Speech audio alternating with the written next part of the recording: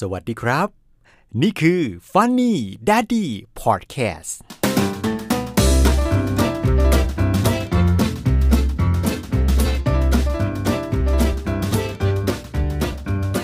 ต้อนรับเข้าสู่ Funny Daddy Podcast ครับเป็น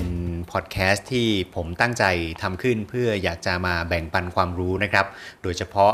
เรื่องของการเลี้ยงลูกนะครับสำหรับใครที่ติดตามพอดแคสต์นี้อยู่ฝากกดไลค์กดแชร์แล้วก็กดติดตามด้วยในทุกช่องทางที่สามารถรับฟังกันได้นะครับวันนี้ถือว่าเป็น EP แรกที่เราจะมาพูดคุยกันนะครับและแน่นอนว่าตอนแรกนี้ผมก็จะต้องชวนทางคนที่เป็นคุณแม่นะฮะมาพูดคุยกันด้วยนะครับไม่ใช่ใครที่ไหนฮะภรรยาผมเองครับสวัสดีครับสวัสดีค่ะนะฮะขอบคุณนะครับมาเป็นแขกรับเชิญ EP แรกเป็นเกียรติมากเลยค่ะ รู้สึกเกรงๆไงไม่รู้อ่ะสัมภาษณ์คนมาตั้งเยอะคุยกับคนมาตั้งเยอะไม่เกรงเท่ากับคุยกับคนที่บ้านเลยนะครับ EP แรกเนี้ยก็คือเราเนี่ยจะมาคุยกันคือไม่ใช่เป็นเรื่องที่แบบอาจจะมาแบบแบ่งกันว่าฉันเป็นพ่อเธอเป็นแม่อะไรเงี้ยเราเหมือนเราอยากจะมาแชร์กันโดยเฉพาะคนที่เป็นพ่อแม่มือใหม่ว่าในช่วงหลังจาก9เดือนมาแล้วอุ้มท้องมานะฮะแต่ตอนอุ้มท้องนี่ยังไม่เท่าไหร่แต่หลังจากคลอดนี่สิ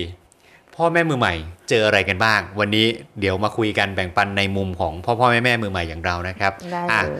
ถามคุณภรรยาก่อนมีเสียงเอฟเฟกต์ด้วยมีเสียงเอฟเฟกต์ด้วยนะฮะในระหว่างที่เราคุยกันอยู่ก็เลี้ยงลูกไปด้วยนะฮะเลี้ยงไปด้วยครับเลี้ยงมังกรไปด้วยครับว่าไงฮะคุณแม่ฮะว่ายังไงนะคะเอาใหม่สิคะโอ้โหคือคำถามก็คือว่าในช่วงหลังจากที่เนี่ย3เดือนที่เลี้ยงมังกรมาเนี่ยสิ่งที่คุณแม่ปูคุณแม่ระดาเนี่ยเจอเนี่ยมีอะไรที่มันเป็นตามที่คิดไว้และไม่เป็นตามที่คิดไว้เอาเป็นตามที่คิดไว้ก่อนโอ้เป็นตามที่คิดไว้เหรอหรือไม่เป็นสักอย่างไม่เป็นสักอย่างเลย break the rule มากคือก็ด้วยความที่เป็นลูกคนแรกเนาะเราก็จะเตรียมอะไรหลายๆอย่างไว้อย่างเช่นอย่างแรกเลยที่มันไม่เป็นไปตามแผนที่วางไว้เลยก็คือการใช้ผ้าอ้อมกับการใช้แพมเพิร์สเราตั้งใจว่าเราลาคลอด3เดือนเราจะเลี้ยงเขาแบบว่าเพื่อนแนะนำเนี่ยแหละเพื่อนก็แนะนำว่าถ้าเป็นไปได้ใช้ผ้าอ้อมมันก็จะดีผ้าอ้อมตอนกลางวันกลางคืนก็ใส่แพมเพิร์สอะไรอย่างเงี้ยมันก็จะช่วยเรื่องของแบบการระบายอากาศตูดลูกประมาณนี้ทีนี้เราก็ด้วยความที่ว่าเมื่อก่อนสมัยก่อนเนี่ยเราเคยเลี้ยงหลานมาหลายคนคือสมัยก่อนสมัยนั้นอ่ะมันก็ยังใช้ผ้าอ้อมกันอยู่แล้วก็เราก็จะชินกับการที่ว่าใช้ผ้าอ้อมแต่พอมันมีลูกคนแรกของเราเองเนี่ยมันไม่ใช่มันไม่ได้เลยมันไม่มีเวลาแม้แต่จะไปซักผ้าอ้อมลูกเนี่ยเวลากินข้าวยังจะไม่มีเลยเอาเวลาไหนไปซักผ้าอ้อมเคยลองละตอนที่เคยลองใช่ไหมลูกเคยลองแล้วหลังจากที่กลับมาจากโรงพยาบาลวันแรกเลยครับไปไม่รอดได้แค่ครึ่งวันแรกเพราะว่ามังกรออสอยู่ 3-4 รอบแล้วมันแบบนะฮะออสแล้วคือครับมังกรออสอยู่ 3-4 รอบเลยแบบติดกันอะเปลี่ยนผ้าอ้อมผืนแล้วผืนเล่าผืนแล้วผืนเล่าอะไรอย่างเงี้ยครับผมหลังจากนั้นก็เลยพอล้มเลิกไม่เอาใส่แพมเพิร์สดีกว่าแล้วก็กลายเป็นเราก็พึ่งแพมเพิร์สมาตั้งแต่นั้นเป็นต้นมาจนตอนนี้กำลังจะ3เดือนละครับก็เริ่มชินแล้วกับการต้องใช้แพมเพิร์สคือจริงเรื่องแพมเพิร์สเนี่ยเราจะคุยกันใน EP ต่อๆไปนะฮะเดี๋ยวค่อยมาแบ่งปันในประสบการณ์ของการใช้แพมเพิร์สแล้วกันนะสำหรับพ่อแม่มือใหม่เพื่อแบบอาจจะให้ได้เป็นความรู้กันเพราะว่าในส่วนของตัวคุณแม่เองนะฮะจะเจอแบบประสบการณ์แบบนี้ใช่ไหมแต่ถ้าในส่วนตัวผมเองนะฮะในฐานะจะเป็นคุณพ่อและที่สำคัญคือเป็นคนที่เป็นลูกคนเดียวนะมันก็จะมีแบบในมุมเราแบ่งปันกันหน่อยว่าก็คือว่าเกิดอะไรรู้ไหมฮะอันนี้แบ่งปันให้คุณแม่รู้เลยฮะก็คือว่าเกิดculture shockในที่นี้หมายถึงว่าเฮ้ยเราจะเลี้ยงยังไงอ่ะเด็กเขาก็ช่างบอบบาง มังกรนี่ก็ตัวเล็กๆจับไปนี่แขนจะหลุดไหมหรือยังไงอันนี้ผมเชื่อว่าพ่อที่อาจจะแบบไม่เคยเลี้ยงลูกมาก่อนนะหรือแบบไม่เคยมีน้องอะไรอย่างผมนี่แบบเขาจะช็อกเลยไม่เคยมีน้องไม่เคยเลี้ยงอะไรมาก่อนอย่างแม่ปูนี่ยังโชคดีว่าเลี้ยงลูกเลี้ยงหลานเลี้ยงน้องมาก่อนนะฮะแต่นี้พอมาเจอในส่วนตัวผมเองเนี่ยโอ้โหเรื่องนี้ปรับตัวกันใหญ่นะฮะตอนนั้นก็คือเขาต้องเข้าใจว่าปรับตัวกันอยู่ประมาณสักอาทิตย์นึงนะฮะด้วยสถานการณ์บังคับนะฮะก็ต้องเข้าใจว่าเราก็ต้องมาแบ่งเวรในการดูแลเจ้าหนูมังกรกันไปแต่เรื่องนี้ให้กำลังใจพ่อๆทุกคนเลยนะฮะที่อาจจะแบบอยู่ในภาวะเดียวกับผมอาจจะแบบเป็นลูกคนเดียวมาก่อนหรืออาจจะแบบไม่เคยเลี้ยงน้องไม่เคยเลี้ยงใครมาก่อนเลยเนี่ยผมเชื่อว่าทุกคนทำได้นะฮะแล้วก็งานวิจัยต่างๆเนี่ยเชื่อไหมว่า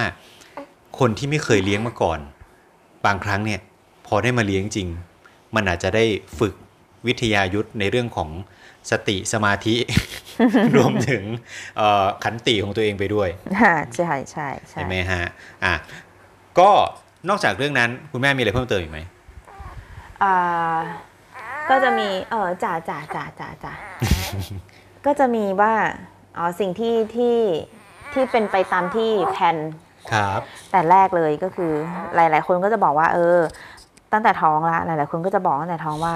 ให้นอนเผื่อไว้เลยนะเพราะว่าพอคลอดออกมาแล้วมันจะไม่ได้นอนซึ่งอันนี้ก็จริงเราเคยเป็นคนที่ต้องนอนได้8-10 ชั่วโมงต่อวันต่อคืนอะไรเงี้ยไม่งั้นจะกลายเป็นแบบเป็นไมเกรนนู่นนี่พอคลอดออกมาแล้วกลายเป็นว่า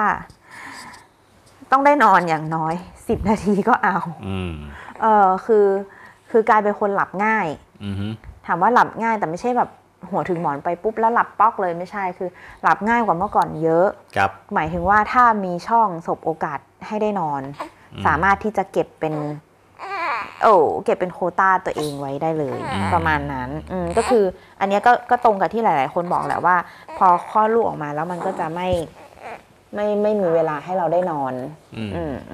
นะฮะก็นี่แหละนี่ในระหว่างเราอัดพอดแคสต์ไปด้วยนี่เราก็เลี้ยงมังกรไปด้วยนะครับ ถ้าเห็นภาพเนี้ยหลายคนอาจจะแบบก็นะชีวิตพ่อแม่มือใหม่ก็เป็นอย่างนี้แหละแต่ว่าในมุมของเราก็คือเชื่อว่าหลายๆคนอาจจะมีความวิตกกังวลอาจจะเจอแบบในปัญหาที่เราสองคนเคยเจอถ้าฟังแล้วรู้สึกว่าเจอประสบการณ์เดียวกันคอมเมนต์แล้วก็แชร์ไว้หน่อยนะฮะเผื่อเราจะได้มาพูดคุยกันแล้วก็จะได้สื่อสารกันว่าเราเจอปัญหายังไงบ้างผมเชื่อว่ามันมีอีกหลายเรื่องเลยเนี่ยที่เราสองคน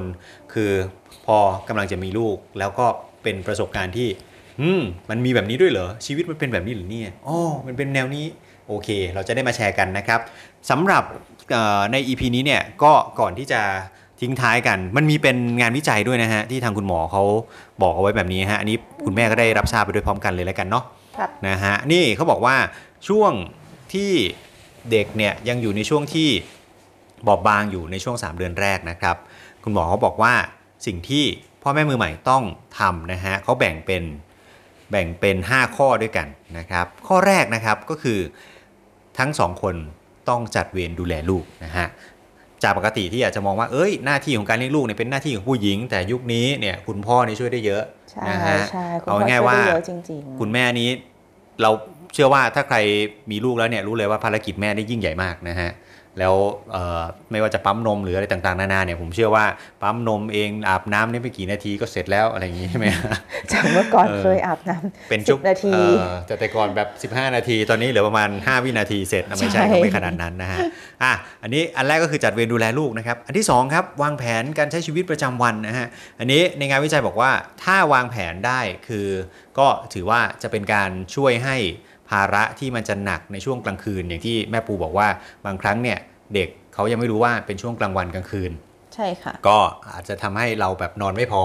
นะฮะก็ถ้าเราช่วยกันวางแผนในการใช้ชีวิตเนี่ยมันก็จะดีขึ้นนะครับข้อ3นะครับลดภาระที่ไม่จำเป็นลงบ้างนะครับอย่างเช่นถ้าสมมุติว่าแต่ก่อนเคยทำกับข้าวกินทุกมื้อทุกวัน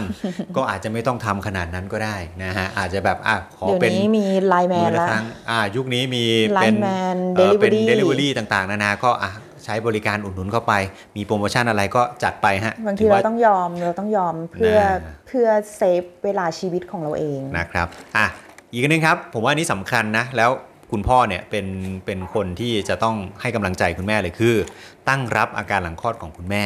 นะครับอันนี้คือเดี๋ยวเราจะว่ากันใน EP ต่อๆไปนะแล้วมันมีงานวิจัยที่ทางคุณหมอเนี่ยได้เคยแบบทำเอาไว้แล้วผมว่าอาจจะชวนคุณหมอที่เกี่ยวข้องกับด้านกุมารเวชศาสตร์เนี่ยมาคุยกันในประเด็นนี้ด้วยนะฮะและข้อสุดท้ายผมว่าอันนี้สำคัญ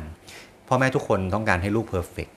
แต่มันมีงานวิจัยที่บอกว่าบางครั้งการเลี้ยงลูกไม่ต้องเพอร์เฟกต์ก็ได้นะก็ถือว่าเป็นหนึ่งในสิ่งสำคัญนะครับที่ลองไปปรับใช้กันดูครับแล้วถ้าคิดว่าพ่อแม่มือใหม่มีเรื่องอะไรที่อยากจะแบ่งปันมาแชร์กันได้เลยนะครับใน Funny Daddy Podcast เลี้ยงลูกให้ฟันนี่ครับวันนี้พ่อเต้ยกับแม่ปูลาไปก่อนพบกันใหม่ EP หน้านะครับ บ๊ายบายค่ะสวัสดีครับ